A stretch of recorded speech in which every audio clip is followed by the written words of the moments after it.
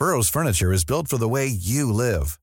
From ensuring easy assembly and disassembly to honoring highly requested new colors for their award-winning seating, they always have their customers in mind. Their modular seating is made out of durable materials to last and grow with you. And with Burrow, you always get fast, free shipping. Get up to 60% off during Burrow's Memorial Day sale at burrow.com/ACAST. That's burrow.com/ACAST. burrow.com/ACAST. Hey, I'm Ryan Reynolds. Recently, I asked Mint Mobile's legal team if big wireless companies are allowed to raise prices due to inflation. They said yes. And then when I asked if raising prices technically violates those onerous two-year contracts, they said, "What the f*** are you talking about, you insane Hollywood ass?" So to recap, we're cutting the price of Mint Unlimited from $30 a month to just $15 a month. Give it a try at mintmobile.com/switch. $45 up front for 3 months plus taxes and fees. Promo rate for new customers for limited time. Unlimited more than 40 gigabytes per month. Slows full terms at mintmobile.com. Hiring for your small business? If you're not looking for professionals on LinkedIn, you're looking in the wrong place. That's like looking for your car keys in a fish tank. LinkedIn helps you hire professionals you can't find anywhere else, even those who aren't actively searching for a new job but might be open to the perfect role. In a given month, over 70% of LinkedIn users don't even visit other leading job sites. So start looking in the right place. With LinkedIn, you can hire professionals like a professional. Post your free job on linkedin.com/people today. I'm your radio show. I'm your radio show.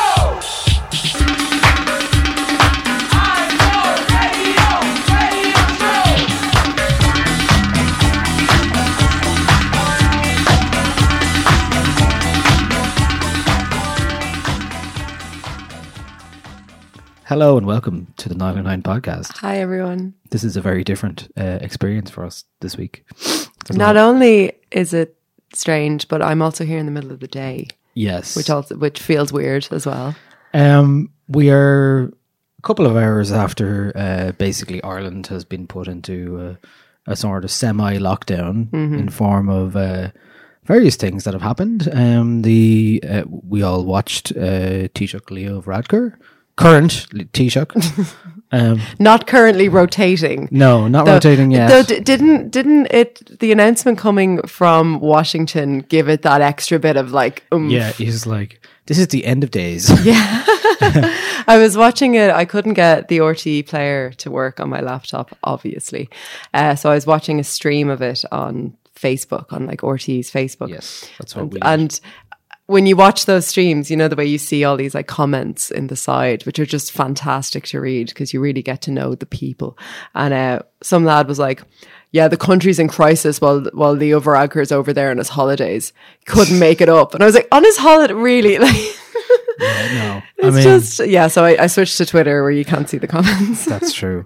Okay, so what's happening is that, so all week we've been talking about, as a person who puts on events, and we kind of knew something was coming in terms of the country closure due to coronavirus, COVID-19. So all the schools and colleges, childcare facilities and cultural institutions have closed until March 19th. As well as all public gatherings of people more than 100 if indoors and more than 500 if outdoors.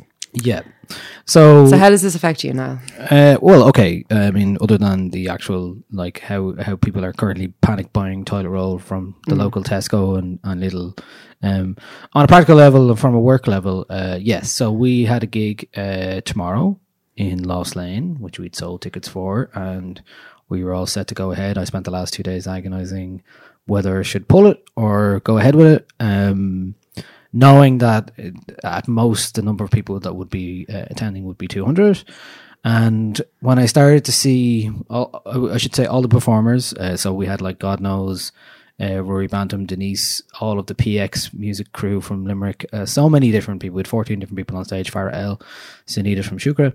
This was all going to go ahead. It was looking like it was really good. Everyone was up for it. And so we're like, will we do it? Will we do it? Okay. But earlier this week, some of the bigger events started to cancel. Yeah. So the likes of there was a big defected kind of night in, which is a funny word, in Naas Racecourse. So all of the big outdoor events got cancelled. There was a Cabal big gig in Limerick, Ennis. The St. Patrick's Festival as well. And then the St. Patrick's Festival as well. And that was the parade. And so our event is part of the St. Patrick's Festival. Yeah. So they'd given us some financial assistance in order to pay the acts. Because we're bringing 14 people in, and we wouldn't be able to keep ticket price down and also break even without even having an extra. So they gave us €1,000, right? So that was all to pay for everybody. And so currently, so it was a very strange situation the last couple of days, and then I found smaller promoters were starting to cancel their events, and the Alternating Current cancelled their 3-day festival in the Sound House. All as a precautionary measure. I talked to so many different promoters and people in the last few days about what we should be doing. And it's hard sometimes when you do this on your own. You're kind of like, you know, myself and Luke were chatting about it in the office today and yesterday, and we're like, well, what do we do? We go ahead until the government tell us otherwise, and that's exactly what happened today. The government have advised that all those gigs, it's kind of crazy. It's like the uncertainty that is creating, not just here but everywhere else. Like I had a text from a lighting designer. It was like my schedule's been cleared until August, pretty much. You know, like and no one knows what's going to happen with summer festivals. And I know yesterday, like for example, which we'll get onto the Electric Picnic talk, but Melvin Ben being a dose. Dose-headed, absolute dose, talking about how he doesn't care. This is all going to be blown over in the next 9 weeks, and the arrogance of it, kind of. And you people will find something else to write about. Yeah, how dare journalists write about the news? Drinking his own Kool-Aid there. What the hell? Come on. Anyway, we'll get to that. That is so. Yeah, currently. Anything that's happening between now pretty much until March 29th is not happening anymore. Yeah. And that has a huge knock-on effect for where people are be told to work from home. It has a huge knock-on effect for coffee shops, restaurants, self-employed people and freelancers. Well. Jesus. Because I know for myself, I've had some really nice emails from some editors that I work with today, sort of just reassuring people that whatever we can do, if there's interviews that we have or if there's pieces that we can write from home, to absolutely pitch them in. Like it's now's the time to do it. We're at home. But I am very privileged in that I can work from home as a freelancer. Many photographers, like you mentioned, lighting people, like session musicians, all of these jobs are, like the whole cultural landscape is just paused. And these people, they might love their jobs, they're not doing it for the goodness of their health. They're doing it to pay rent and they're doing it to pay bills. So what I would say, if there's anybody out there who is in a position to support people who might have a couple of difficult months, God knows how many months ahead, if you can hire them for something, Go with the smaller guy. Don't go with the big guy. There's so many opportunities for so many people being cancelled already or postponed or rescheduled. And when you don't have regular income coming in, that is a big worry. It's huge. Yeah. It's huge. And the government have outlined a plan to financially assist self-employed people in that they will be able to get, it's either job seekers benefit or it's this new thing that would be the same amount as job seekers benefit. As someone who's been on job seekers benefit, it's not a lot of money, and it does not cover the cost of rent in Dublin. Not for anybody that I know. So yeah, if anyone's out there that can help people out, do it. Also just one other thing, which I think has been going around, but it's probably good to mention it again, is that the Irish Cancer Society has had to cancel Daffodil Day, which is their biggest fundraising day. So you can text to give €4 to the Irish Cancer Society. So maybe look into doing that. Yeah. It's just crazy and no one knows what's going on. It's really scary, and I tried not to touch anything on the bus on the way here. Sure. Yeah. You saw me coming in the door. I've run out of antibacterial gel pretty much. Soap works the same. I know. It's the same thing. It's just antibacterial gel is easier. just it's The one thing that I learned this week that I wish I hadn't because of all this is that some people call the middle of their fingers webbing. And I'm like, that is gross. Yeah, webbing. Oh, as in like get in there and wash the webbing. Clean the webbing. You're like, am I a duck? What is going on like, here? Look at it. It is kind of. Look, I just never heard it being described before. Not on fingers, I suppose on toes. I used to know a guy who had webbed toes. Oh. Yeah.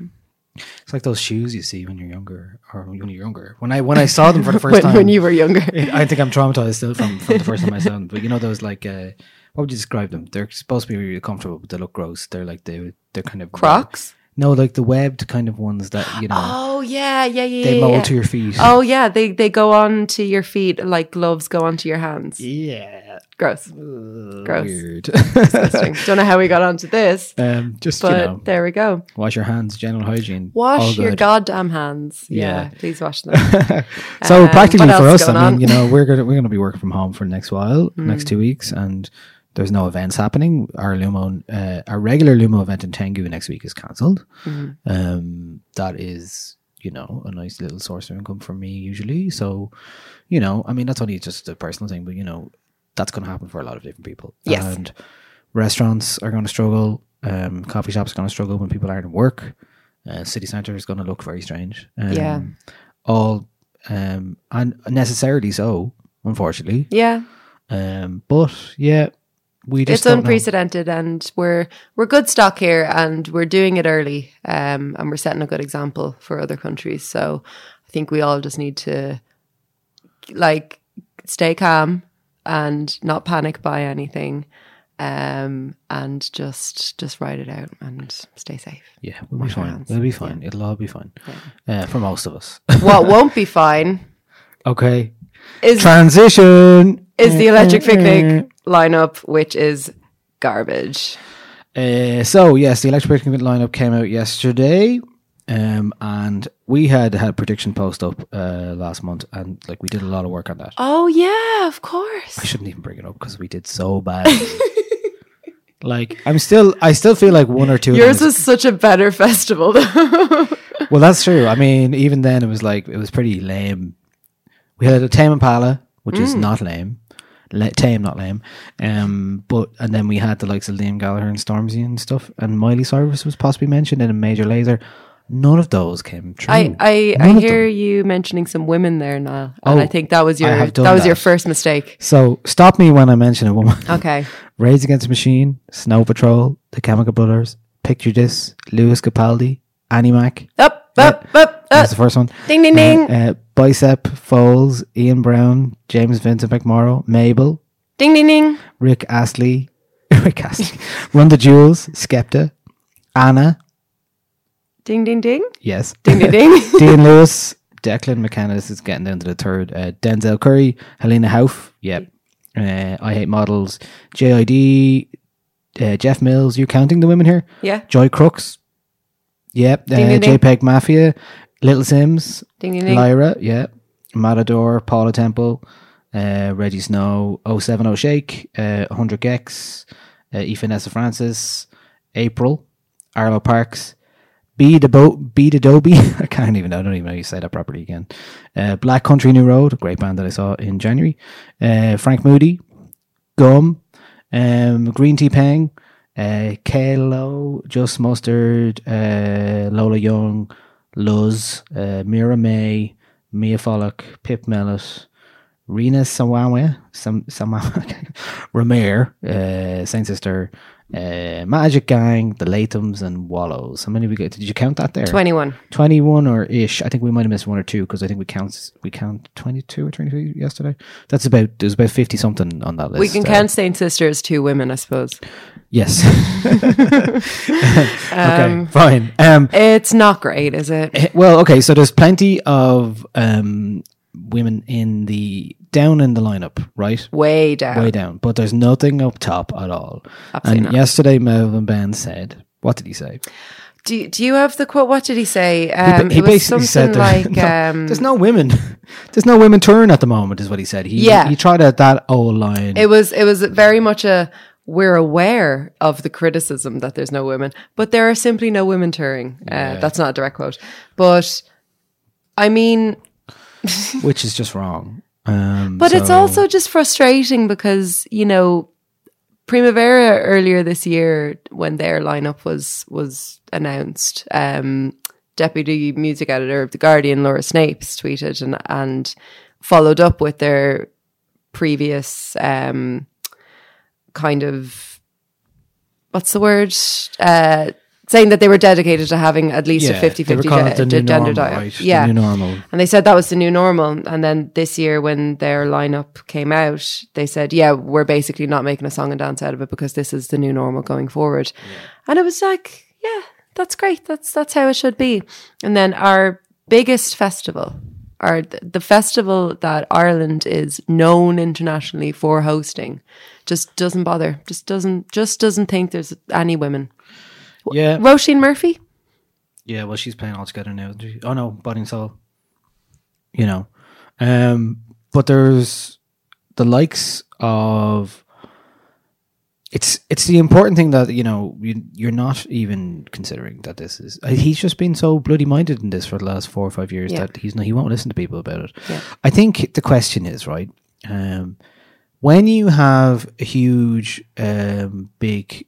company like Festival Republic making decisions, and you need visionaries, you need people who have the ability to go, you know what we need to do, like John Reynolds was one, right? He's the kind of person who would get special kind of shows, have considerations for special kind of people, visibility and representation, all that kind of stuff. And you know, if you have, like, it's a very corporate festival now, and corporate bookings, like, it's also safe. Well, the thing... Look at that lineup. And just forget about the fact that there's no women headlining for a second. Yeah. This is boring It's as so fuck. boring. But like, I think that there is a fundamental issue here, which is that this festival and others like it sell out before the lineup is announced.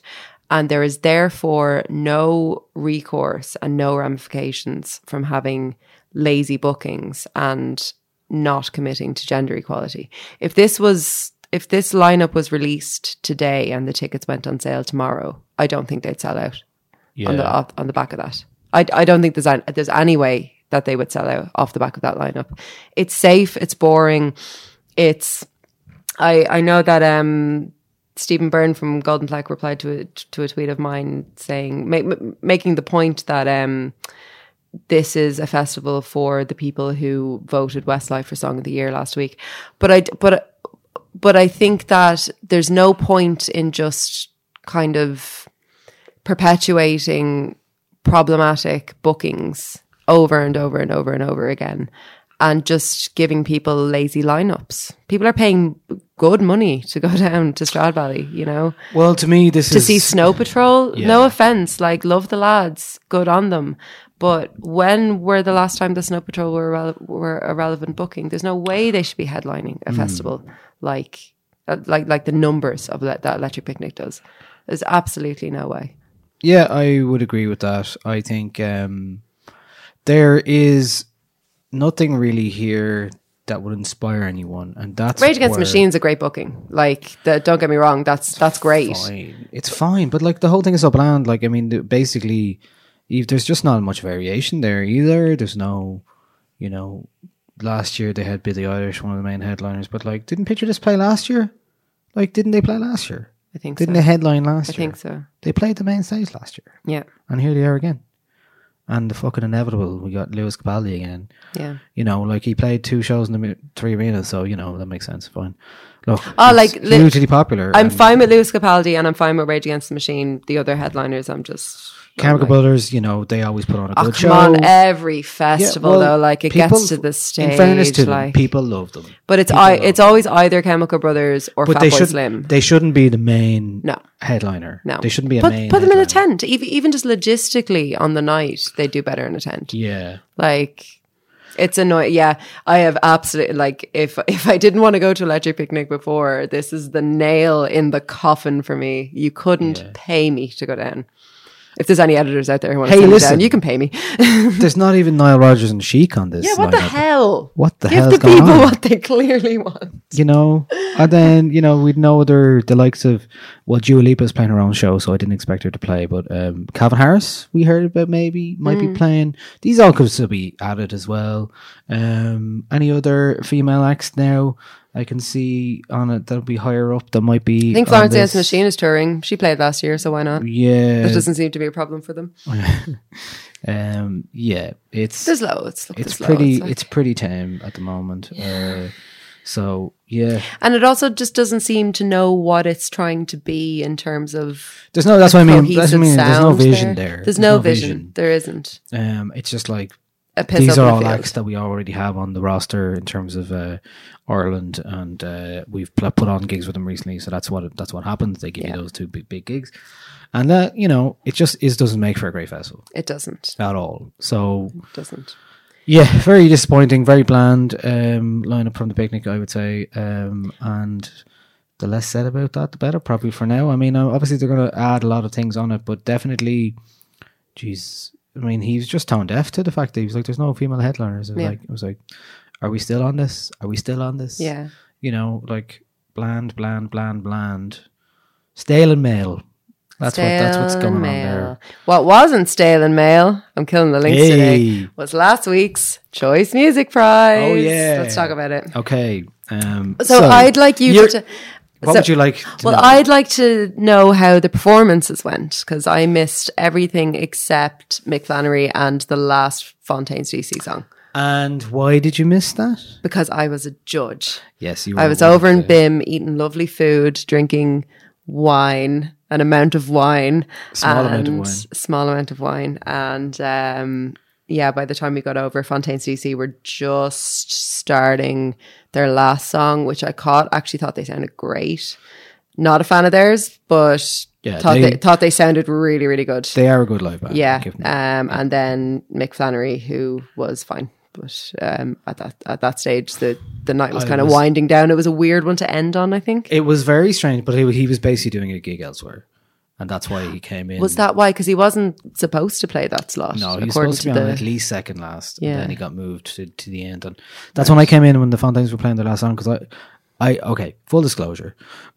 So a bunch of us went from the office, myself, Kelly and Luke, and my friend Simon as well. And we had seats upstairs and we were watching, and we were there. We missed Maya Sophia in the end because she was on first. Heard great things. We were eating pizza right around the corner from the venue. This is disgraceful. Look, it's not our fault. It took ages. Disgraceful reporting. It took ages. And then we missed that. We got in for the second act, who was Junior Brother.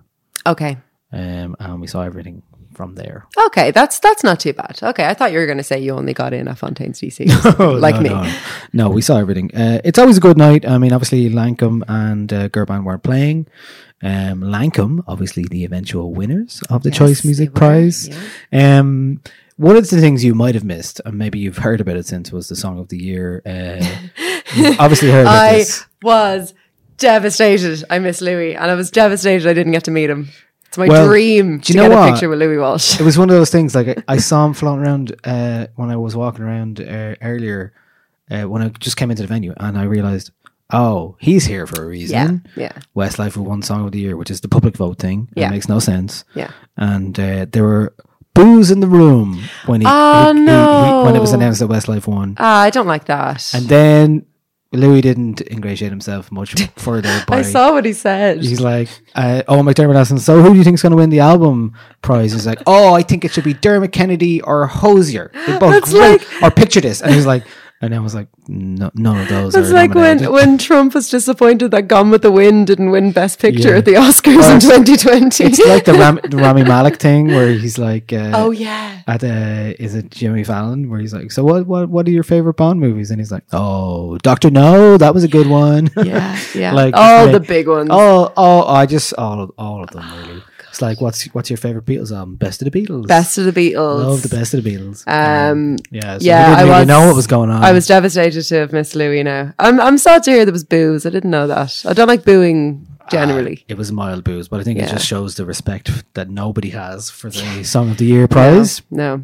But meanwhile, tell me about the process then for you, in terms of how you went in expecting. You did a lot of homework on it. I did a lot of homework on it. Yeah, I listened to every single one of those albums many, many, many times. I've been living with them. I will say I haven't gone back to a single one of them in the week since. That is totally understandable. I'm taking a break. So I'll be honest. I went in expecting Lancome to win. In my head and my heart, I thought that it was the most reasonable winner, the Livelong Day, that is, and the album that would unite the room. And I go in having only know in person one other judge, and that was Claire Beck. But I have to say the discussion in the room was incredible. There were people, really, really making wonderful cases for albums that I might not have spent as much time with. Mick Flannery, for example. Not that I didn't spend as much time with it, but albums that I didn't find myself wanting to go back to as much. I'm not that wild about the Mick Flannery release. Yeah, it's certainly not for me, and it was definitely a surprise, and I was surprised going into the room how many voices were kind of bigging it up. But when it kind of came down to it, it was between, like, it was first down to 5, and then it was down to 3, and then it was down to 2, and then it was Lancome. But it very easily could have been another album, and I don't know if I should say. It's up to you. Should I? If you want to say it. I don't know. I don't know. Telling everyone at the after party anyway. But well, I know what it that's is. different. Yeah, maybe I won't say. We were pleased. Let's just say for the band. I'd rather know. Well, we know it was a band. But was it a band? Yeah, was it a band? Oh, sorry. No, sorry. Right, in the final 3 there was 2 bands and 1 artist. Yeah, and then the final 2 was band and artist. Sorry, yeah. Right. So is it giving too much away to say that this person might have been a recent guest on the podcast? Yes. Okay, well there you go. Make of that what you will, listener. Yeah. But Lancome won. But it was so easily could have gone any way from that, and we were all given our opportunity if in the voting. If our favourite artist got knocked out, we were given the opportunity to take a bullet for the artist and try to convince the rest of the room, which was really fun, which I did for an artist who was knocked out in between 5 and 3. I was myself and another judge were nearly on the table just imploring people to reconsider, but unfortunately the calibre was just too high. Like we kept saying it, and we kept kind of having to say, look, I know we sound like broken records, but it was so difficult. But once we all agreed at the end, and I will say, sorry, that the very, very last vote was secret. So I didn't know going in. I've heard that before, and I have mixed feelings about the fact that it's a secret. Why do you think do you think it makes sense to have a secret ballot at the end? Because there's one argument to be made that you are... if you're a critic and you're standing by the courage of your own convictions, you'll be able to stand up in a room with your own peers and say, I think this is the one that wins. So why the secret ballot?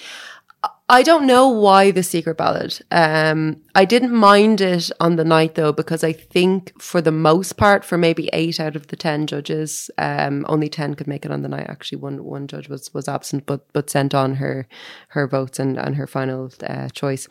But for maybe 8 out of the 10 people, it was very clear who they were going to vote for. We all got a kind of a final word at the end. So I didn't mind that as much. I think it probably saves time, to be honest, because if you are going back and forth between 2 albums at the end, and you've got a bit of a deadline, it might make it kind of circle around. It also made it really exciting for me arriving at Vicar Street not knowing. That's true. And you can't actually ruin it for many people. Well, that's it. I couldn't tell anybody. And, you know, people were asking me, do you know? I was like, I don't. I know it's between 2 artists. No, I'm not going to tell you who they are. But yeah, it was really, really exciting. It's just such an amazing experience. Like, it's like such a privilege to kind of just be in a room, like locked in a room for hours with people who love and adore and work with music as much as you do. And yeah, it was great. Jim was great as well. He was like really stirring the pot and like getting debates going and really pushing people on their points and stuff. I thought he was a really, really good moderator of the debate. Good. Yeah. I have done it twice before in the past, and that space is really important when I get to have a space where people are really debating and talking about these things in a vigorous fashion for a long time, and you normally get those kind of discussions unless having a chat on a podcast, deep dive. But like with a massive group of people like that, don't usually get those kind of like serious discussions. Yeah. So, question for you: or if you do, it's in a beer garden and you're all drunk, and it ends up being fights. Yeah. Was there any points that were raised in the process that would has made you think twice or think differently about one or any of the albums? I think after leaving that room. Yeah, I suppose maybe a couple of times there were, mostly just that really nice thing about criticism is that different critics come to different works for different reasons and in different ways with different perspectives. Drink every time I said different there.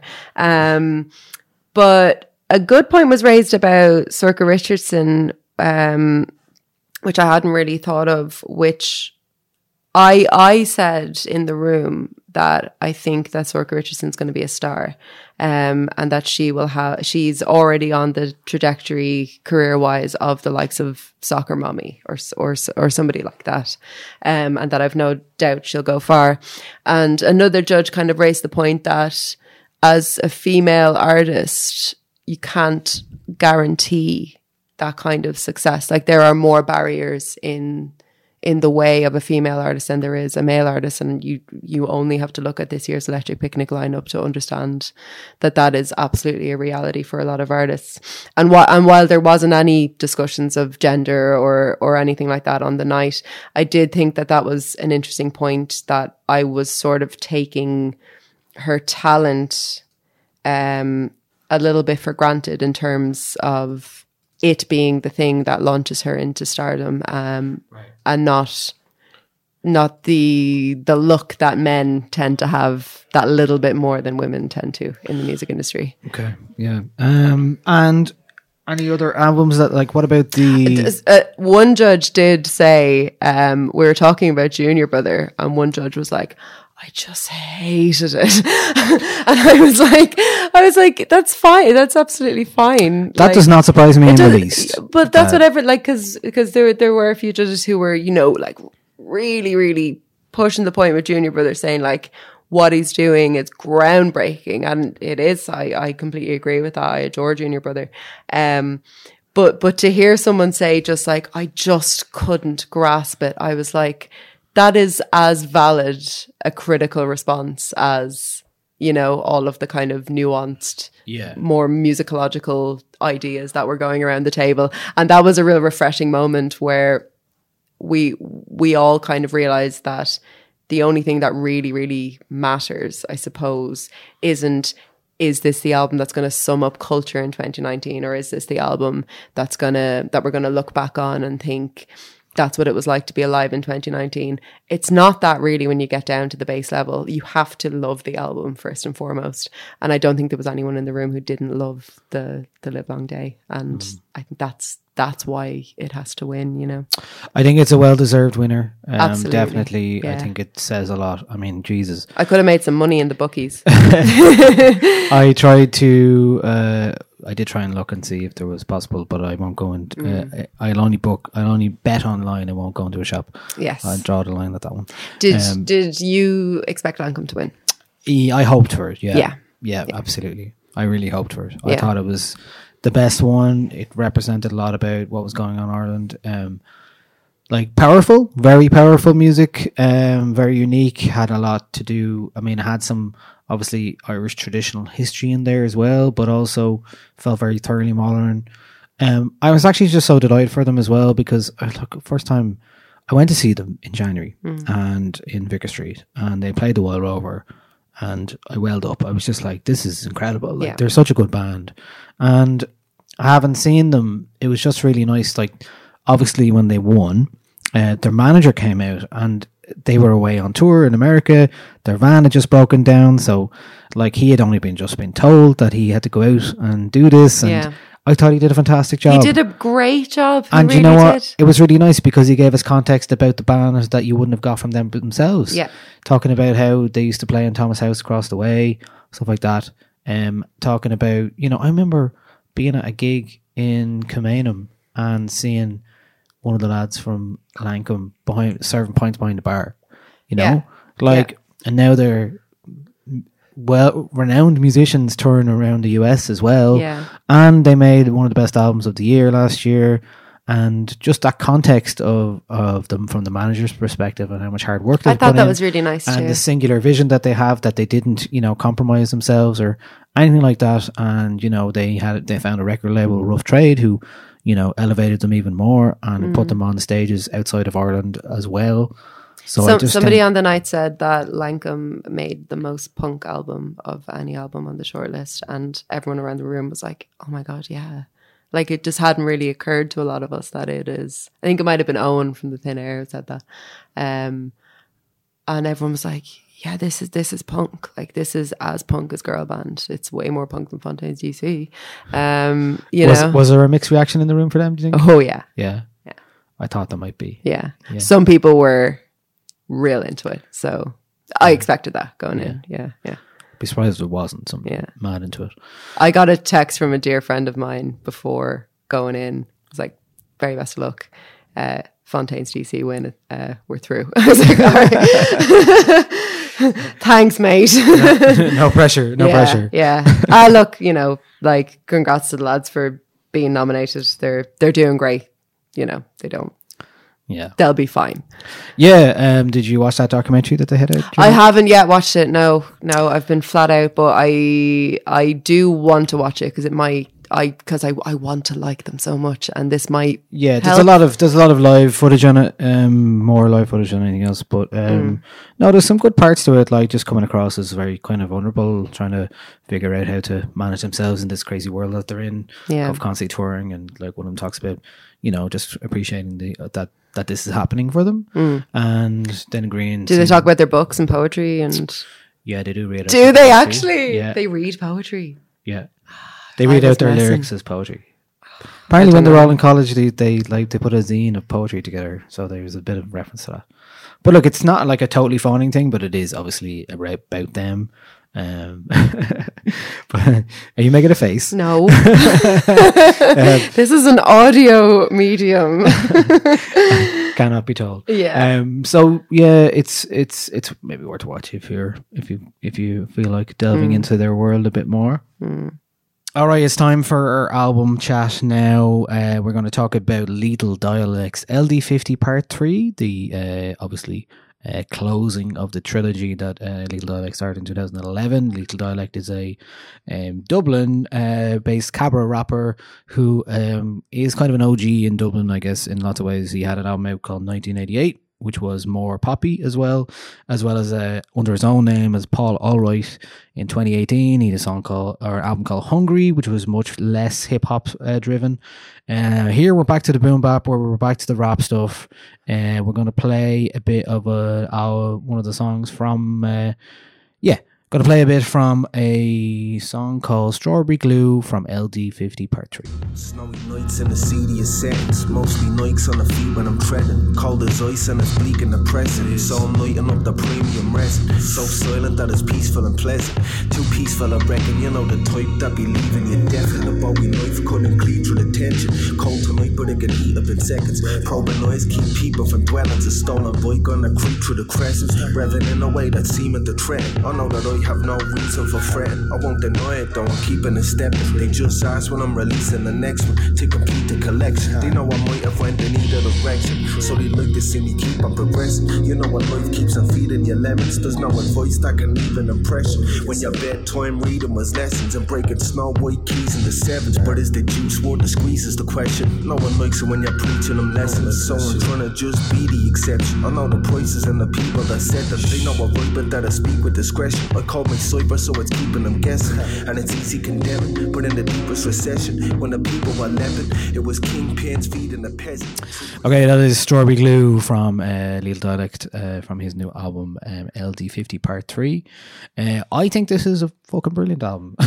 I've been waiting. This has been he's been talking about this for a while. I think he was nearly scrapped it because he was worried about the difference between where he's at now and where he used to be at. And you know, the braggadocio, and kind of he's talked a bit in the past of how he's a bit embarrassed about some of the lyrics that he's written on these albums, but you know, people change and grow, and therefore you know, their artistry increases, and you know, they look at things differently. I think this is a really good snapshot of what it's like to be first of all himself, Paul Allwright, in Dublin as a rapper who's been going for a number of years. I love, there's parts on this where he's talking about, you know, things that we all do because society has changed so much, and how, you know, none of us have kids the same age that our parents had, or how we're all in different situations at the same age or older than our parents are, you know. And there's a song called Better Man on it that where he does talk about that, and you're like, you know, you can totally understand, you know, there's a disconnect between, you know, here we are, right? We've gone half an hour without talking about it, but like we're in a place where the world has a pandemic virus. We're all talking about it, and we're in lockdown. Like these are different times, and they're different times for everybody. Like everyone, there's no job security. There's no, for anyone really. There's no virus or no virus. Yeah, virus or no virus, but like that doesn't help, obviously. You know, it's like the age of progress is kind of going somewhere else. While we had progress in some social issues in Ireland the last number of years, still a lot of problems around basic things like basic things that should be tackled, like homelessness. Yeah. And so that is kind of, for me, where a lot of this perspective's coming from. Like we're still dealing with the what happened with immigration in this country, and you know, people having to leave and come back, and we see all that happening over and over again. So for me, I definitely feel like there's a lot on this album that is coming from a perspective of somebody who isn't getting a lot of opportunity, or hasn't got a lot of opportunity, or can see that there could be a better way of doing things. So that would be that's my opening statement. That's your opening statement. Very well said.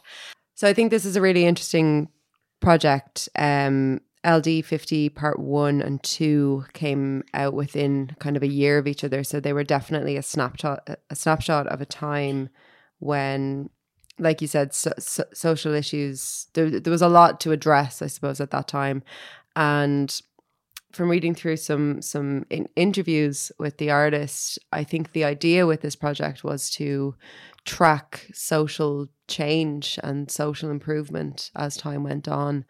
But unfortunately, here we are at LD53, and not much has changed, or the things that have changed haven't negated the things that haven't. Like you said, homelessness, the housing crisis, classism, rent, you know, like working class areas being ostracized from the rest of the community, being treated like shit from the guards.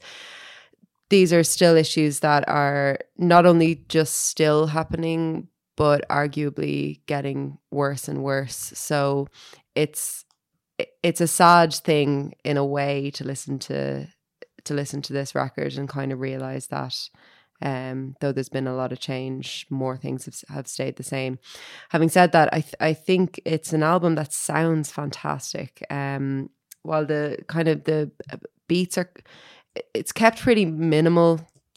It's still kind of maintaining that boom bap, that kind of like. Oh, this reminds me of Jizz's Liquid Swords all the way through. That's that kind of early 90s kind of Wu-Tang almost solo out records, kind of those kind of samples. It's the stuff that I remember kind of blaring out of speakers when I was growing up in Finglas, like just kind of people having their boom boxes out in their garden or playing tunes from their cars. Just a very it shot me back to a time when hip hop was kind of first grasping us and there were no Irish rappers.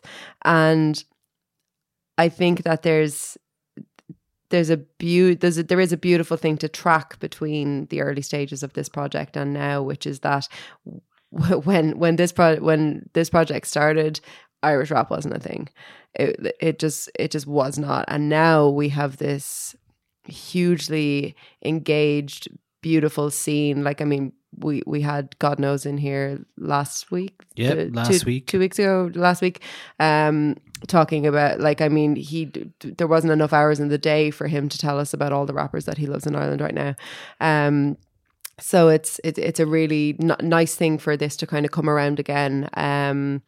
I think the lyricism on this record is the thing that stands out for me. I think K District is a brilliant song. It's a really, really brilliant song. I think it's interesting that it comes out in the same week. It came out rather last week in the same week as a Virgin Media program called Inside the K that follows follows Gardaí around the K District, so Cabra, Blanchardstown and Finglas, and sort of. I don't know. I haven't yet watched the program, but from watching the previews and the advertisements from it, it was just kind of seemed like the same poverty porn that we've seen time and time again, you know. Again, haven't watched it. I will go and watch it. I might be proved wrong, but certainly that was the tone from the previews anyway. So I think having Paul Allwright here give his perspective on growing up in the so-called K District, and having such a nuanced kind of way of putting it forward, and not only evoking it in his lyricism, but also evoking it in the sounds and the beats that I remember hearing growing up.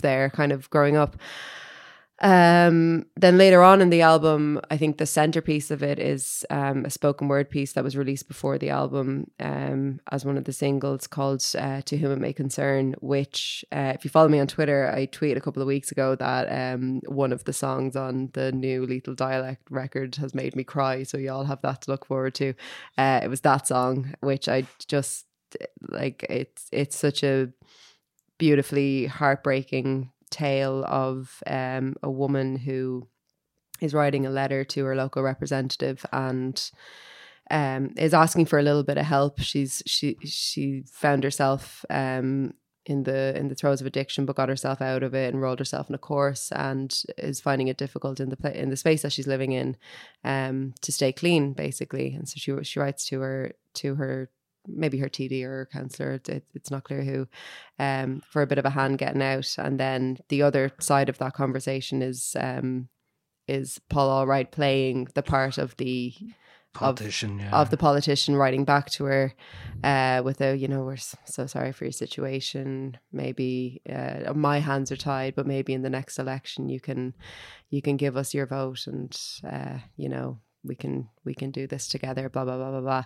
And it's just such a beautifully realized track that you don't kind of realize seeps into you as much as it does. But after the first listen of that, it just stayed with me all day. I couldn't stop thinking about it. And I think that it really sums up a social, a kind of a social disaster that we're dealing with now, that it might be easy for us to forget about or sideline given the current kind of pandemic crisis situation. But we definitely ought not to. And yeah, I found it really, really, really moving. Yeah, me too. There's a lot on this album in terms of production as well that I really enjoyed. Like I said, a lot of it reminded me of the older kind of boom bap stuff, especially the low kind of bass stuff. And there's a lot of really good, low bass frequencies. If you are playing it in a car, you definitely get some of that. But I love Strawberry Glue is a good example. Production by GI on most of the tracks, including this one. So Strawberry Glue kind of reminds me of early Massive Attack. Really lovely, that kind of just like string kind of bass thing that I just really appreciate. And so but that was simple as well. It never it doesn't rush over itself to be very kind of instrumental or And I have to say, like the likes of Costello and GI and the Maverick Sabres on the last track, they do themselves a good service by they make an impact on this as well. And there's a bit of humor in it as well, though. At the same time, there is. Like it definitely doesn't take itself as seriously as maybe the first one. Couple of interludes there, Fact, for example. Yeah. And there's a bit of that back and what is it?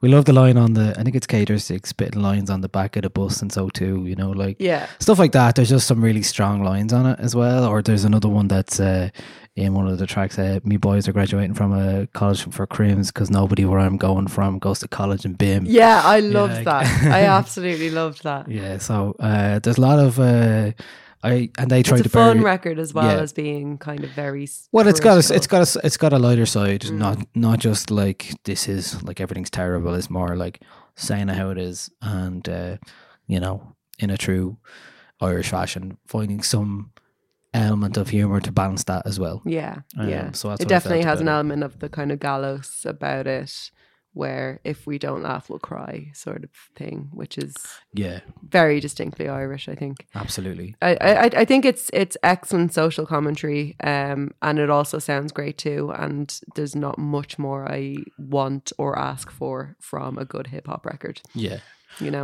Now, I would normally say at this point, you can catch Lethal Dialect at tonight or tomorrow night. But you can't. But you can't because all the gigs are off, so everything's being cancelled. Stream the album, buy the album. Yeah, he hasn't put it up on Bandcamp yet, but I think he should do that soon.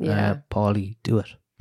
Put up. Let people buy it. The first two, I think, are on Bandcamp. So they are, maybe go and buy and those. 1988 as well. So it's only a matter of time before LD 50 Bar 3. I think this is his best overall album. I think so too. Yeah. So do check it out. It is a very good album. I'm going to play a bit more from a track called They Tried to Bury Us, which featuring Costello. They forgot that we were seeds. Some roses flourishing beneath the concrete debris. No love lost, middle finger for the other side. And when they cut one of us down, then we multiply. They tried to bury us, they forgot that we were seeds. Some roses flourishing beneath the concrete debris. No love lost, middle finger for the other side. And when they cut one of us down, then we multiply. I'm in the foggy dew with me motley crew, puffing on a deal while the coffee brews. Watching people queue for the drop of stew, getting told they gotta move to somewhere not in view. That shit put me in a solemn mill, but what to do? But polish jewels in solitude and put it in a song or two. But what's that really gonna prove? At least we got a muse, cause boys in our working jobs as mules are getting locked in jewels. Gotta beg, steal or borrow just to shop or field. Sitting on the rock and feel like the Apollo crew, until someone that they thought was killed caused them to a rendezvous. And now it's on the news, another shot and fueled. Never had a lot to lose, I never followed reels. Missing screws cause they never had the proper tools. They gave them to the posher skills. Survival of the richest is a cruel pale dot of blue. When your color's blue, or when you speak like Ronnie Drew, but you ain't Ronnie Drew. Mass distractions keep us all subdued, and it's a fact they see us all as fools. Like he's still just being bought and used. But all this that is They Try to Bury Us from Lethal Dialect's album LD50 Part 3. Do check it out. It's our album of the week. Up next now, one of the acts that we're supposed to play at St. Patrick's Festival this Sunday evening is Mount Alaska. Now they are Killian MacDonald and Stephen Shannon. They've been making electronic music together. They've been music together, actually, as they say at the start of the interview, for 25 years. They were formerly in Half Set together, and they met at nightclubs, in a nightclub, and they've been friends ever since.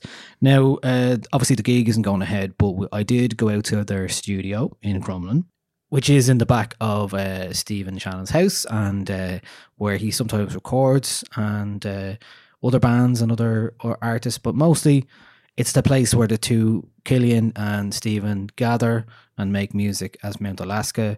So I chatted to him about that process of making music. A lot of analog synths were in the building, and but also they gave us kind of a top 5, our favourite kind of contemporary classical composer kind of tunes. So there's a lot to delve into here, so I'll pass it over to ourselves in the studio in Crumlin.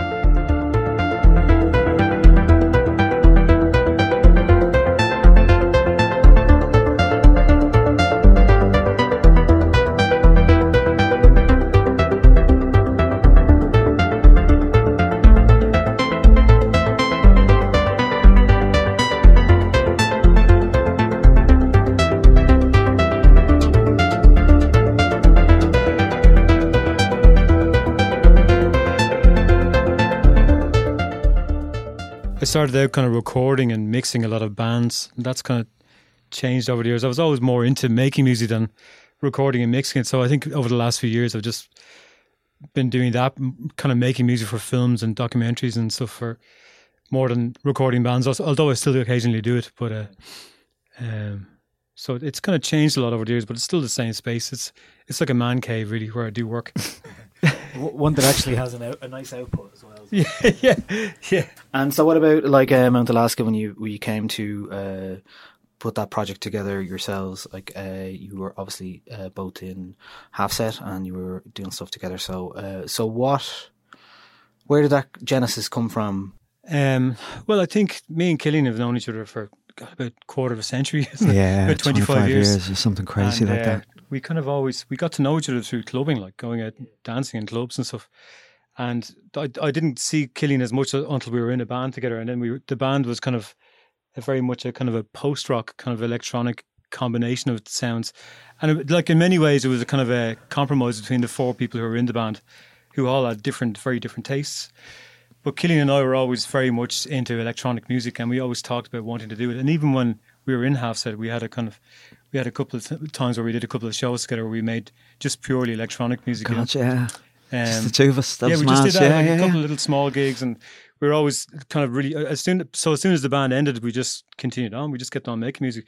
We didn't stop at all. So that was so it kept going. Yeah, it kept going for us, and we would have been, like Half Set would have like written here, would have recorded here, rehearsed here. Like I remember like helping you build this place. Remember? Yeah. So it was like, it was no stretch to just keep going, just because Half Set finished. It didn't really change, and like it was quite. At first, it was almost like a social. It was a social thing. It was just out and played with synthesizers, have a few cans and make a racket and that kind of thing, and then you just got really pissed off with me not finishing songs. Well, yeah, I think we were about 6 years doing that, and eventually I just got really fed up, just kind of messing around. I wanted to kind of have an output from it. Yeah. And we'd kind of gone through so many iterations in private that, it was a shame just to let these things pass us by. We kind of mess around, find something that we were really excited about, then get bored with it and just do something else. So we weren't actually releasing anything. Yeah. So we did in the end, Finally. Yeah. Yeah. So, what, like at this point, then you have a collection of songs out. You just actually released another track there last week, also. Yeah, last Friday. And so that's kind of coming pretty regularly now. Yeah, we've actually been pretty prolific. We're making up for lost time because we did spend about 6 years, like something like 2011, 2017. We didn't release anything, but we were working together and we were making music together. And then I think we kind of kicked things off ourselves on our own label. Putting out some singles, but like I even like as the single was coming out on Friday, I just looked back and I was like, hold on, that's like 15 songs in the last 2 years, and that's like singles, remix. We did what was it, Trinton for Creeving's 20th anniversary. There's like a bunch of stuff. So I'd say we're about as prolific as any other band in Dublin for the last while. So, but we were always prolific. It's just that we just weren't releasing it. Just releasing it. Yeah. I mean, there's literally hundreds of songs. Yeah. Hundreds. And I remember there was one song on the album. I forget which one, but when I can't remember which one. But anyway, when we were working on it, I was like, Steve, that's years old. Like, how old is that? And I went back and you dug up the very, very first version.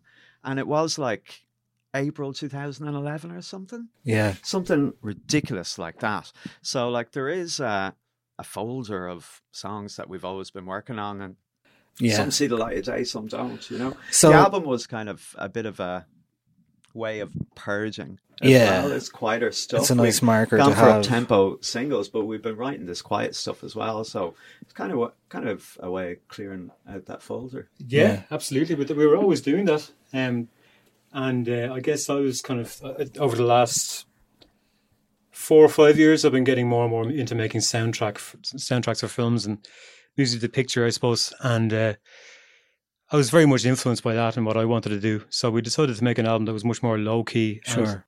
And also I have a kind of a love of repetition. So for example, this is an old synthesizer from 1982. That's a Juno 60 you're pointing to there? Yeah. And it's got a hold function for the arpeggio. So you can just play a couple of notes and it'll just hold the notes. Yeah.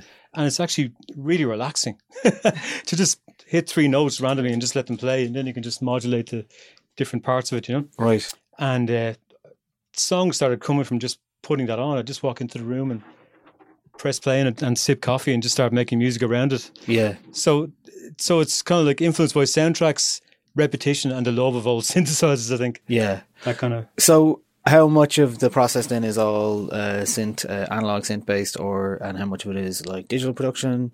I think for the album, it was probably about 80% analog. Yeah. Although for everything else, it's always a combination of all sorts of things. Whatever you're excited about at the time, it might be a free plugin.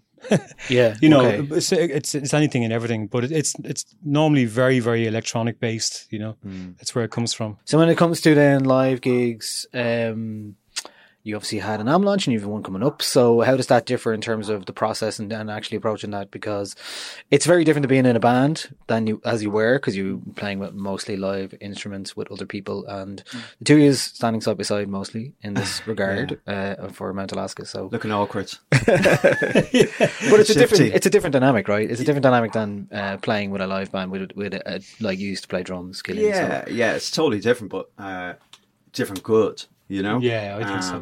So I quite like the challenge of it. I mean, what I do is still really kind of percussive. So whether it's like playing keys or like triggering vocal samples or that kind of thing, it's still like I got to be on the beat, or else it kind of falls apart. We toyed with bringing the synths on the road a couple of times, and it's kind of terrifying bringing an old analog synth out and making sure that there's no latency problems, that kind of thing. Or, you set up a sound and you go back 20 minutes later and it's different. It's just different. It just is different. Yeah. So that's they need to be warmed up, right? All that kind of stuff, things happen. And also they're quite noisy as well. They're kind of hissy and... so we had to kind of rule that out. So a lot of that stuff kind of gets recorded into the computer, and then we run a lot of live sequences and trigger sounds and stuff like that. So we're doing a lot, but at the same time, it's much more exciting than being in the band, because if you do one thing wrong, it really does just fall apart. It just falls apart. Yeah. So it's kind of nerve-wracking and more rewarding as well, because it's much larger, much more interesting. Yeah, it's like there's like this setup is a lot safer, like them bringing these machines out, but you're still talking running at least I have 2 synths, you have a synth, controllers, kind of MPC pads, that kind of thing. So there's a hell of a lot that can go wrong, so it's still quite nerve-wracking, so we just have to be really well rehearsed. So let's just move on to you gave us 5 tracks that you could serve as inspirations. Steve, you as a composer kind of comes from I can hear a lot of influences there, maybe in terms of sound. So we'll just start with the first one that you picked, which was Niels Fram.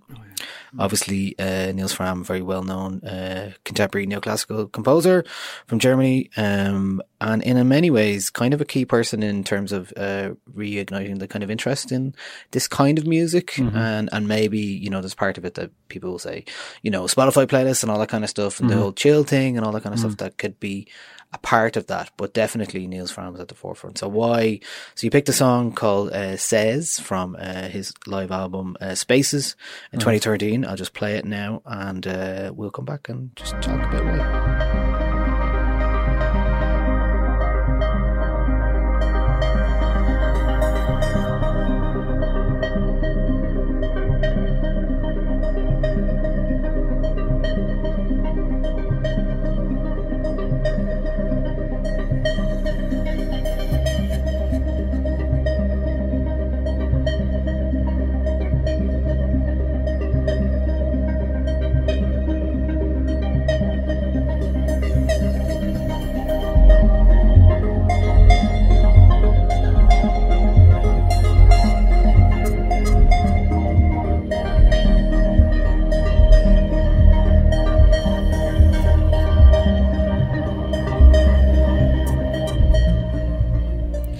Okay, that was Niels Fram with Says. So why did you pick that? Well, Niels, I'm kind of a big fan of Niels Fram, but that song is really interesting because the first version of that song, which is on the album, is very much different than what it became, the live version it became. And I've seen him play it a couple of times, and just listening to that song grow from its origins, which is much more simple, and it's become kind of morphed through being played live. And what I find fascinating about that is because I'm a bit of a synth nerd anyway, and the whole song is made on one of these old Roland synths, which I have, and I'm kind of obsessed with the sound of them. So the first time I heard it, I just thought it was so beautiful. He has it running through this old tape echo machine from the 70s, and it really takes its time, and it grows into something that is so huge that it's kind of breathtaking. It's so not chill. No, it's not chill at all. No, you know? it's not funny. that one. No, totally. Yeah, and I know his other stuff has a tendency to be like quite chill, but like that you sent me a KEXP live version of him doing it. Not long after the album came out, or right before maybe. And he's got like one or two machines. We were at National Concert Hall last year or the year before. Dude's got like 40 synths and gone and swat on stage, and he's hopping around like it. You're right, like this is morphed and grown out of like one guy constantly playing and playing live, and really, it's really, really interesting to see where it's going. Yeah, the song's kind of changed in the public eye. Really, has grown. You know, so it's kind of fascinating. Yeah, that's a huge like difference. I remember seeing him at Primavera a couple of years ago, and it's just like, he was like jumping around for different setups and doing all sorts. He's a very exceptional artist because he plays here in the National Concert Hall to a sold-out crowd, basically a kind of classical audience. And then he goes and headlines a festival, you know, and pretty much does the same set. Yeah, just no one quite like him, you know.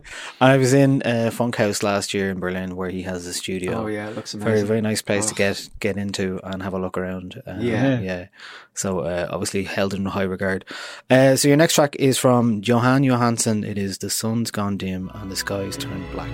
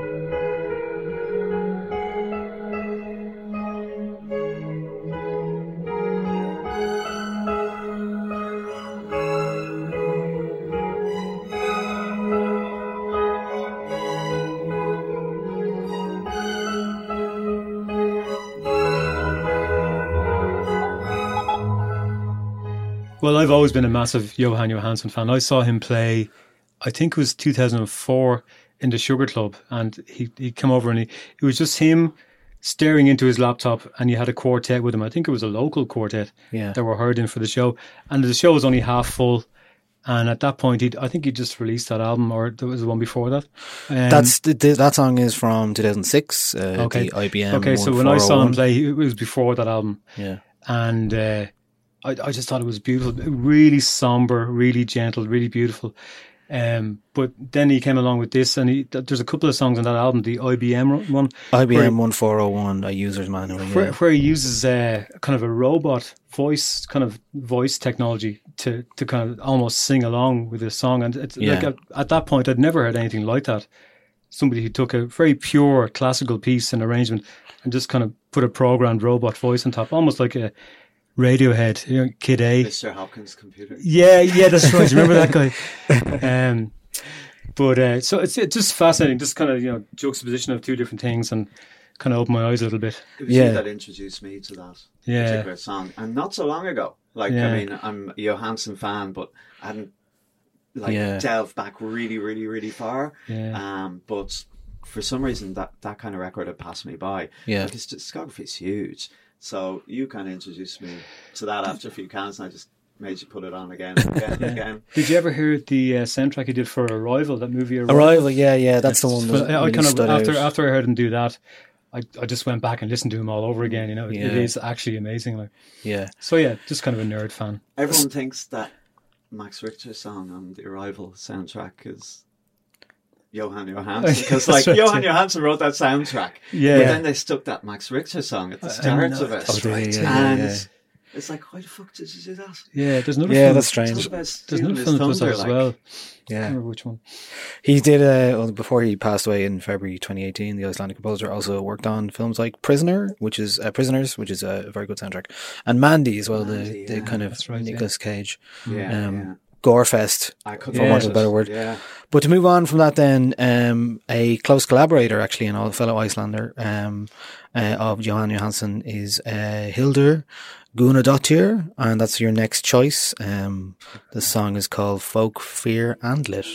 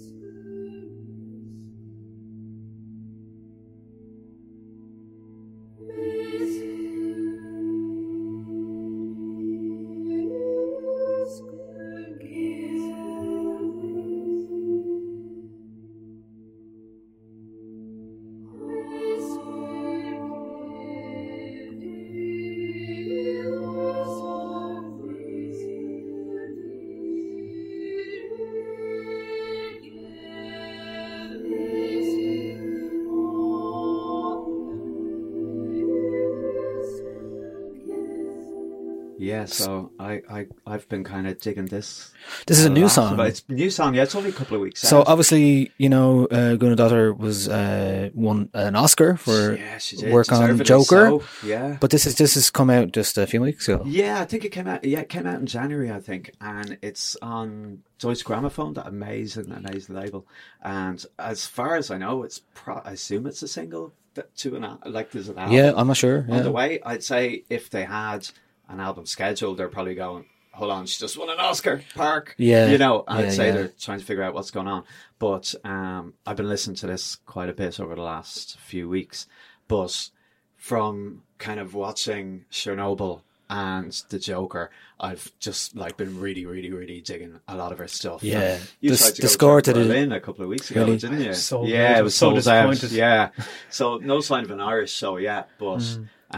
that song. They are doing a live score to Joker in Dublin, though. What? But she's not involved. Okay. What's the name of that guy? She did the. I'm not sure. What's the name of that guy she did the soundtrack for Chernobyl with? The sound designer guy who did.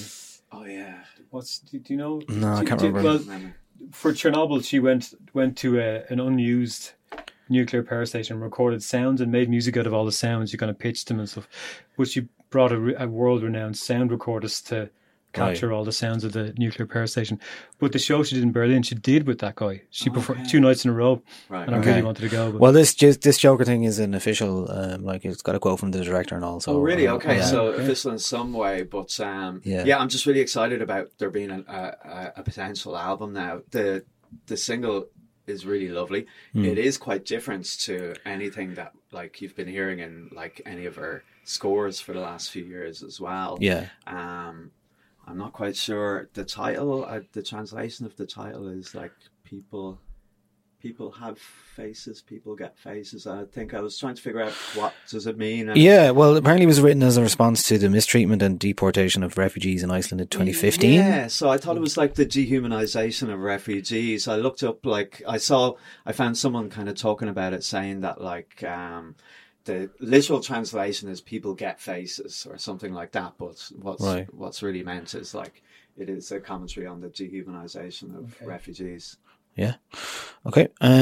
Your fourth choice is one that's familiar to me. I'm a big fan of this album. This is from a track from Persona from 2018 from Rival Consoles. Is called Unfolding.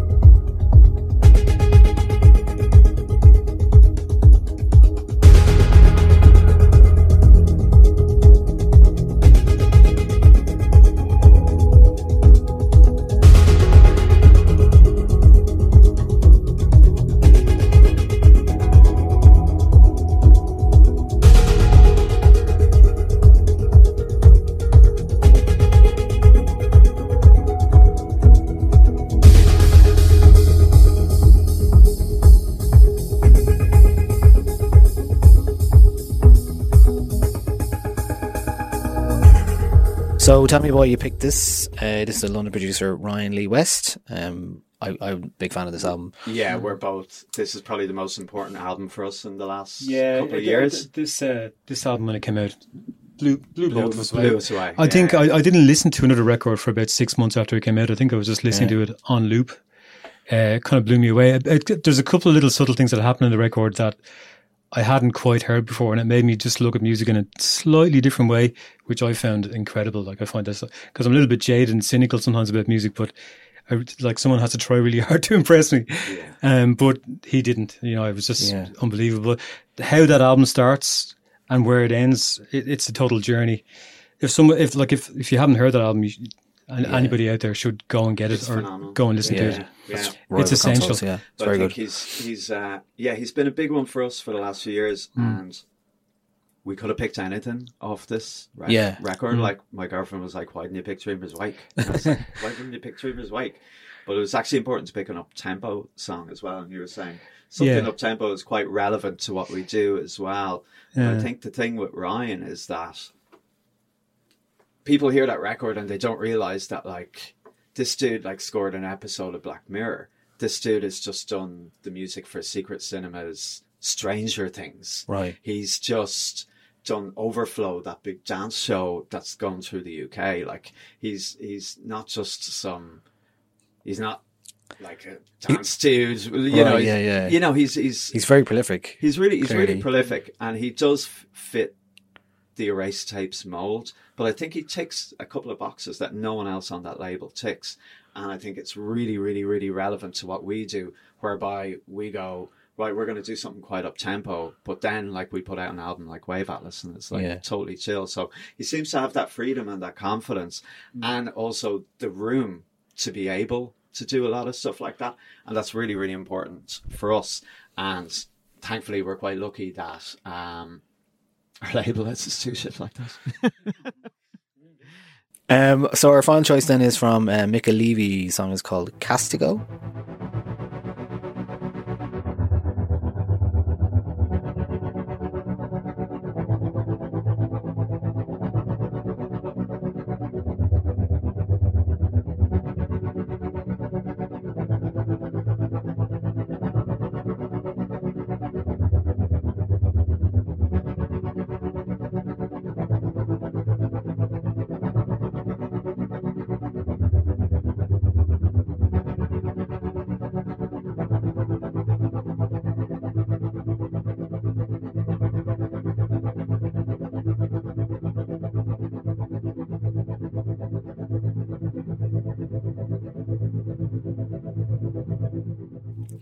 So that is from her score of the war drama film Monos, released last year. I haven't seen that film. Yeah. So give us a bit of context about that. You've obviously seen. You must have seen it by now. Well, here's the thing. You haven't? The reason why I really wanted this on the list is because I haven't watched this movie, and I've just been listening to the soundtrack non-stop since it came out, and I'm kind of afraid to watch the movie now. Okay. Because I didn't like Jackie.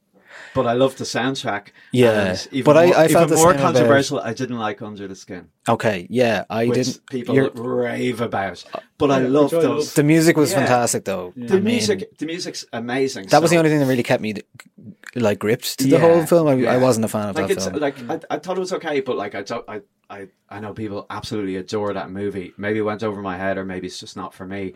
But the thing that I always come back to is that I really like Mika Levy's scores, but I'm not really sure about the movies. Yeah. So I've put off watching Monos, but I've seen so many people talking about it online, saying how amazing it is, how different it is. It sounds pretty bonkers to begin with. Yeah. But that particular track is quite interesting, because if you listen to it and you haven't watched the movie, I think it's impossible not to imagine what the movie is like, because she's clearly taking sounds from the film. She's also using synth as well, and she's not really used to using synth a lot. Yeah. So I just thought chuck this in because it's very, very interesting from a soundtrack perspective, having not watched the movie yet. And a composer and musician that's obviously started in a very different place from where she currently is now. What used to be Mikashu and the Shapes. Yeah, and the Shapes. Like very different music. Totally, but like I think after Under the Skin came out, just her soundtrack career absolutely took off. There's a really good episode of the soundtracking, is that what it's called? Soundtracking podcast. Edith Bowman's podcast. She interviews Mika Levy on it, and it kind of goes through the whole I suppose her discography and how she got where she is. Really, really good. Because she's totally really cool woman. Really, really cool. Absolutely. So, final question based on what we've just been discussing has to be asked. So, if there was a film in recent memory that you would have loved to score together, and that you think your music might suit. Okay, you can go separately. You can go separately if you like. Recent film. I'll put you on the spot. That film, Midsummer. Oh, Midsummer, yeah, that'd be a good amazing. example. The Hacks and Cloak, soundtrack that. Have you seen Midsummer? Yes. Ari Asher, or whatever his name is. I didn't like Hereditary. I thought it was a bit too scary. That's its intention, I think. Yeah, totally. But Midsummer, I thought looked great. Was quite interesting. The soundtrack was really cool, and it was something that, but it's something that we only both watched recently, I think, and we both were like really, really digging that. So I'd be a fan of like the Hacks and Cloak and that whole kind of Triangle Records thing as well. And I just thought it was really interesting what he did for that score. He really pushed the boat out. The first track on it is phenomenal. Like for the opening credits, really, really phenomenal. But then the score turns into something completely different. So it would have been nice to have soundtracked the Trip and Ball scene. Yeah, that's a good one. Just give us that one. Have you seen then Uncut Gems? Have you familiar with the soundtrack to that? Yeah, I wasn't crazy about the soundtrack. I have to say, it's a very interesting. I like the movie. I thought the movie was good. Uncut Gems new. What are they? Safdie brothers? Is that Safdie brothers. One Tricks Point never does the music. Oh, right, okay. Yeah, very. He did Good Time as well. They're one of their previous ones, but it's a funny one because the music is so. What would you call it? Like it's kind of incongruous to the movie itself. It doesn't really seem to fit in, but somehow for me it worked because it was just so. But it adds to such a weird juxtaposition. That can work really well. It does. Like it's very Vangelis. It's very like 80s kind of inspired as well, but lots of synths. I think the soundtrack came out a bit before the movie. That's right. So I went straight to the soundtrack and I just went, this is pants. Like, I can't listen to this. Yeah. And I think that's a really good example where like it really does work with the movie because it adds to the anxiety and the tension. Because Adam Sandler doesn't stop shouting for an hour and a half. Yeah, I didn't think I was going to be able to handle it, but actually I was just gripped the whole time. I just thought it was... It's a really, really good movie. Yeah. Absolutely. Okay, we'll leave it there. Mount Alaska, thank you very much for having me in your studio. Thank you.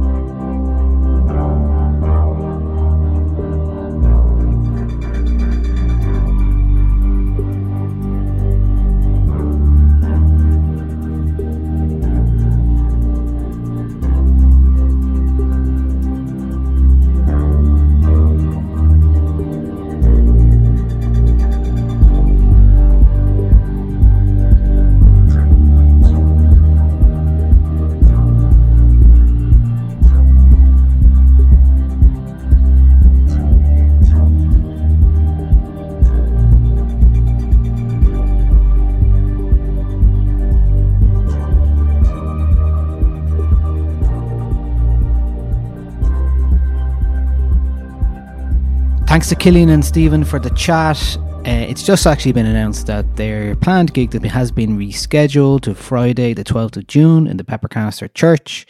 They're playing alongside Slow Moving Clouds, and tickets are on sale from selectivememory.ie. And also our More of Us show is been rescheduled to May 15th, because I didn't mention that before. Well, yeah, that was a nice chat. And yeah, you may have heard a dog in there. There was definitely a dog in the studio at some point. Yeah. Every studio should have a dog. Every studio should have a dog. I kind of missed Daffo this week. Yeah, me too, but not when I'm recording stuff. No, but preferably not. But look, if I'm working from home now, from now on, gonna have the dog all the time. Big dog energy. Next week, yeah, that's the plan. Right. So, what else has been going on with you? Any crack? What's been consuming you? So busy that I haven't been consuming much else. I started reading Circle of Friends by Maeve Binchy, which is a huge book, as in it's long. And it's one of those books that it's sort of on every shelf in every Irish household, and it's always been on my list to kind of read it. I used to kind of dismiss Maeve Binchy as being like, that's women's literature. And then I grew up and copped on. And I listened to shout out actually Sentimental Garbage, Caroline O'Donoghue's brilliant book podcast, which recently won an award for best book podcast or something. It's a fantastic podcast. I think it's coming back soon. But she had a great episode of that, I think live Body and Soul with Sarah Maria Griffin, in which they discuss Circle of Friends. And it's just been in the back of my mind for ages. So I was getting on a plane recently and I was like, right, I'll download this, and been really, really, really enjoying it. It's a group of people. It begins on their first day, all coming from different backgrounds, all attending UCD in the 1950s, and it just sort of sprawls out from there, and their relationships as they unfold, and the different kind of social classes and how they work together. It's really excellent so far. And the other thing, I haven't really had a chance to watch anything. I have been sort of up to date on Better Call Saul, which I think is one of the best television programs we've had. Oh, it's so good. I'm waiting a while before. So good. I think I might have I might now have 2 episodes to catch up on. I think I have last week's and this week's to catch up on, so I'll watch them the weekend with himself. But it's just back with such a bang. Like it's so good. It's so good. It's beautifully shot, beautifully directed. Some of the best actors in the game in it.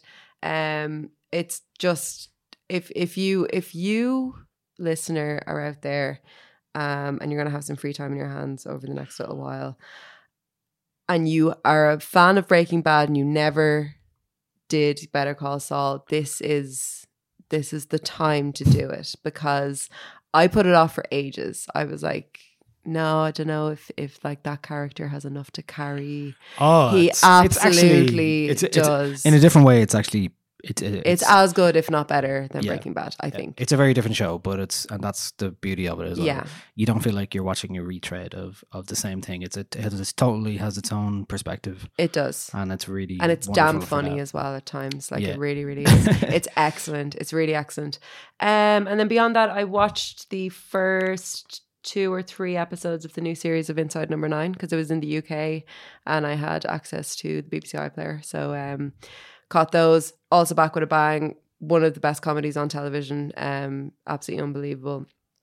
Just brilliant. Like, if Inside Number 9 is one of those things where it's like, if you know, you know. Like, not many people watch it, but it's just... have you watched it? No. You would love it. It's Reese Shearsmith and... I've forgotten his name and I feel really bad about it. You'd love it. I'll find a way for you to watch it. I'll find a way. Find a way to watch it. Just watch the first episode of the first What channel is season. it on? It's BBC. Oh yeah, well, there should be on something. Anyway, I'll find it. I don't know.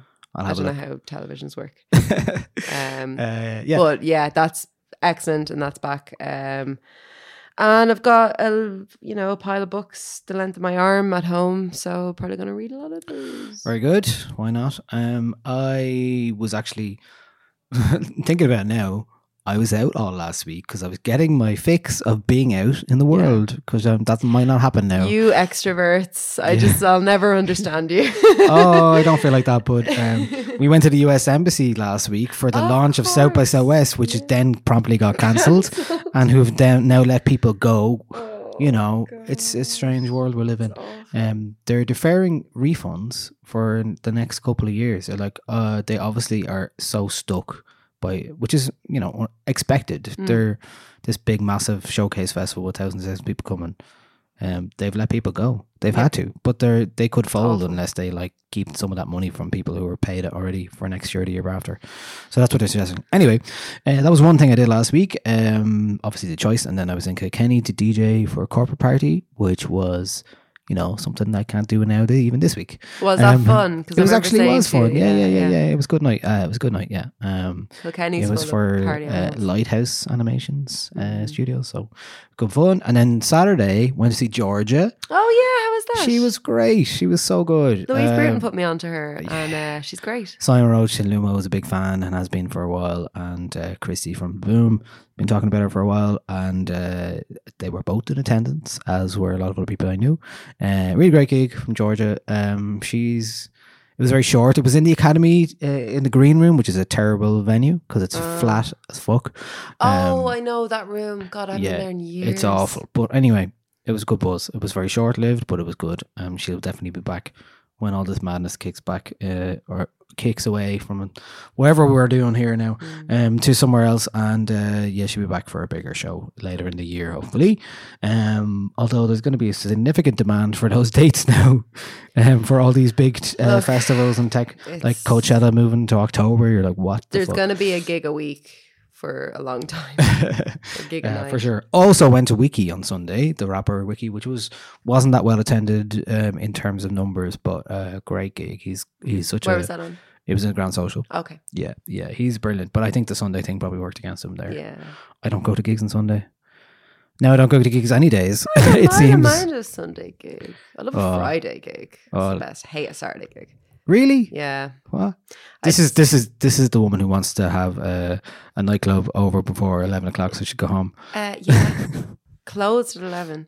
To say as well, if you are out and about this Sunday, I have an interview with Soccer Mommy in the Sunday Business Plus magazine, so you can read that if you want. But not physically out and about. I was like, public interview? No, people are... Oh, sorry. Yeah. What? No, if people are out and about, they can buy the paper. Yeah, if you go to shops. If you go to the shops, you can get a newspaper. No, being out doesn't always mean out and about. Being social. On the town. Yeah, if you find yourself in shops, if you've run out of your 25 rolls of toilet paper between now and then. That's in the Business Plus this weekend if you want to read that. And I think my Lethal Dialect review is going to be on the Journal of Music over the next couple of days. Just very good. Plug those, why not? Any podcasts you've been listening to otherwise? Listening to... I've actually just been listening to the new podcast, The Vulture Club, from Sophie White and Jen O'Dwyer, who do The Creep Dive and who do Mother of Pod. It's part of the Rogue Collective, yeah. Rogue Collective, who do brilliant stuff, and you should absolutely sign up to them.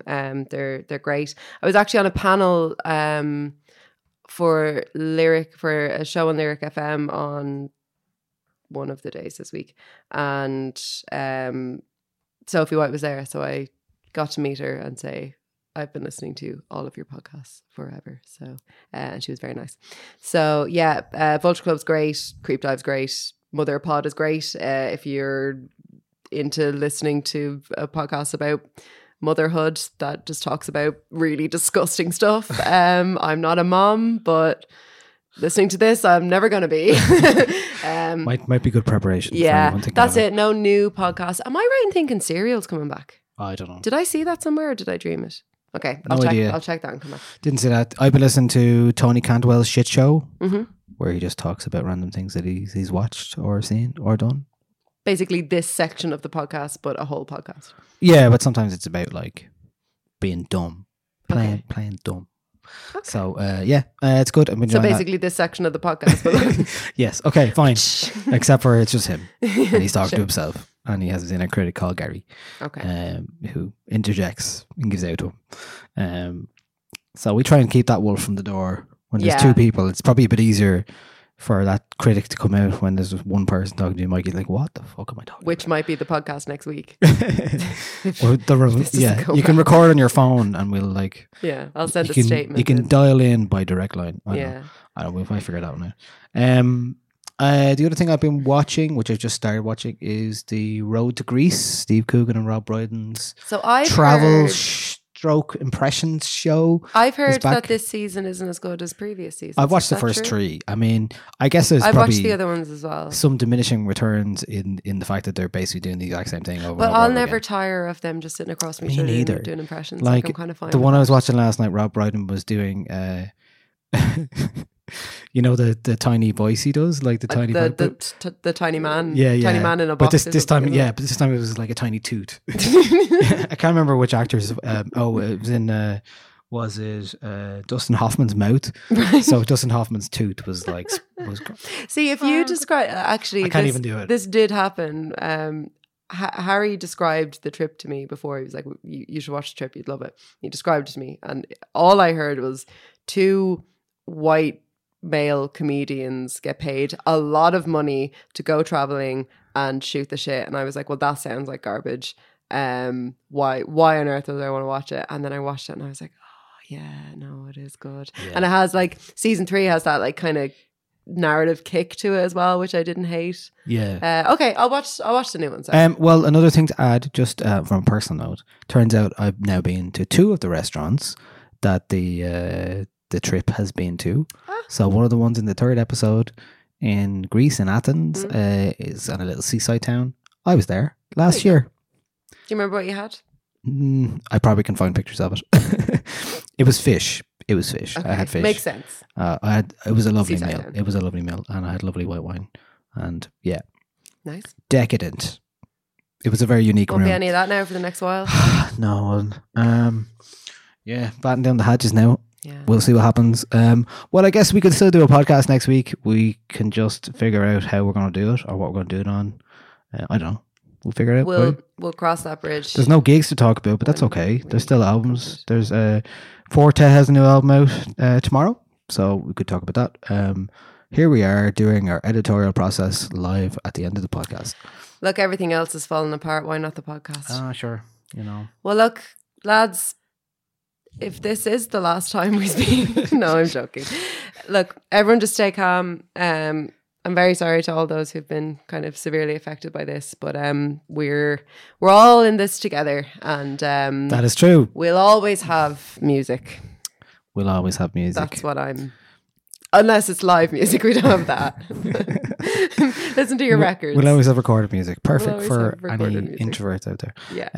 Yeah. So that's it for the podcast this week. Yeah. Thank you for listening. We'll hopefully see you next week. If you like what we do, patreon.com/Nialler9. We had a number of new subscribers or members in the last week. Oh, hi really guys. appreciate that. Hi. Thank you. Thanks for subscribing. We're doing the weekly things every week. Listen to me. We're doing playlists every week, special playlists. We're on number 9 of the weekly playlists. I got a DJ mix to go up this week. I was going to offer discounts on gigs, but sure, I can't do that now. No, none of that. We're doing discounts on t-shirts as well at the moment. I think I gave like 50% off at the moment for t-shirts. They're good t-shirts. They're good tees. Yeah. So whatever happens, take care of yourself, wash your hands, all that stuff. Do you have a song you've been using for 20 seconds? No. No. I'm ashamed to admit that I've just been singing my happy birthday. Or sometimes I just count to 20. But by the time you do all the, the webbing. Oh, don't use the word webbing again. By the time you do all that, yeah, it's like I'm hitting 30 sometimes. I'm going in there. It's a good solid and then you end up just touching the, all the surfaces. You saw me coming in here today. Yeah, but like what? I opened that door with my elbow. What do you do if you have to lock a door? Oh, they're my keys. No, in public. But they're not someone else's keys. Like you just give your keys a little wipe. No, not your keys. No, like say a door, like a toilet. The toilet door. Oh, just use like your that is wrists. So no. It's fine. Or just put your foot up on it. Anyway, look, it'll be fine. See you next week. Yeah. Okay, we're gonna leave you with a song from Little Dialect's album. This is it's appropriate enough. K District. Bye. Bye.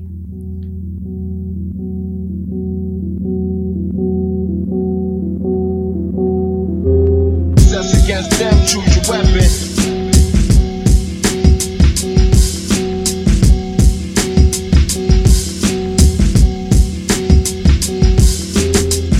Against them, choose your weapon.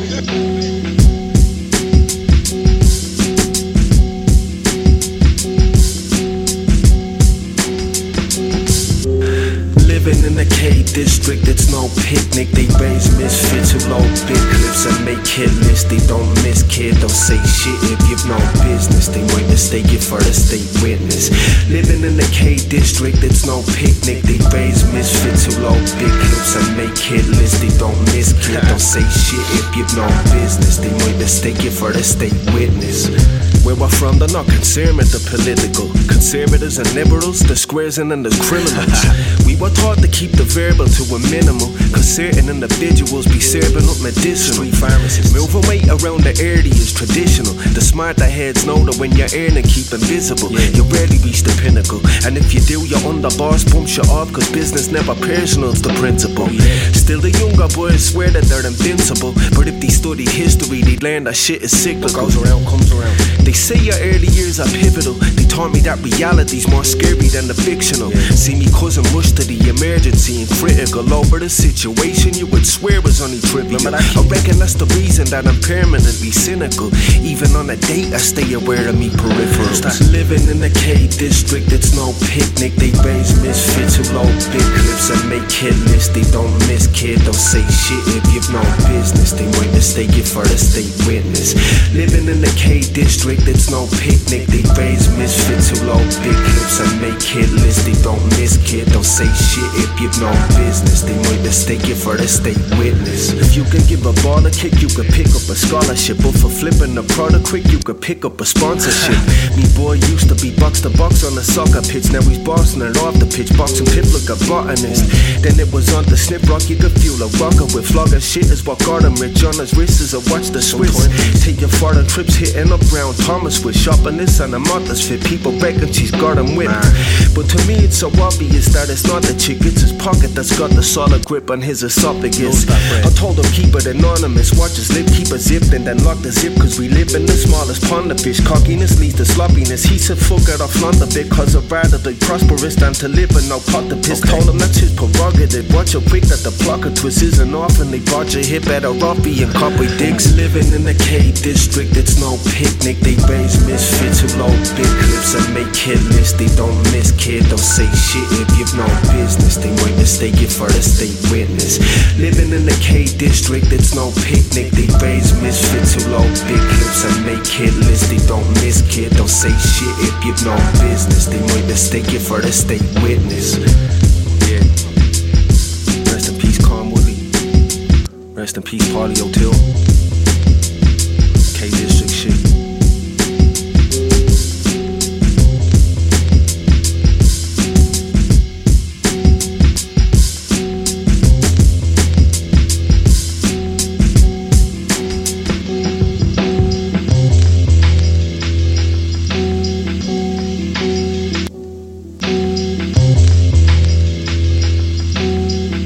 against them, choose your weapon.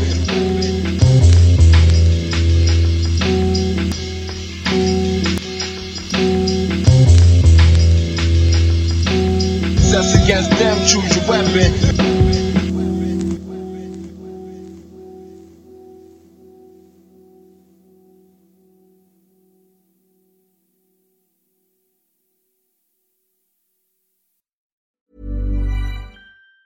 Planning for your next trip? Elevate your travel style with Quince. Quince has all the jet-setting essentials you'll want for your next getaway, like European linen, premium luggage options, buttery soft Italian leather bags, and so much more. And it's all priced at 50 to 80% less than similar brands. Plus, Quince only works with factories that use safe and ethical manufacturing practices. Pack your bags with high-quality essentials you'll be wearing for vacations to come with Quince. Go to quince.com/trip for free shipping and 365-day returns. Planning for your next trip? Elevate your travel style with Quince. Quince has all the jet-setting essentials you'll want for your next getaway, like European linen, premium luggage options, buttery soft Italian leather bags, and so much more. And is all priced at 50 to 80% less than similar brands. Plus, Quince only works with factories that use safe and ethical manufacturing practices. Pack your bags with high-quality essentials you'll be wearing for vacations to come with Quince. Go to quince.com/pack for free shipping and 365-day returns.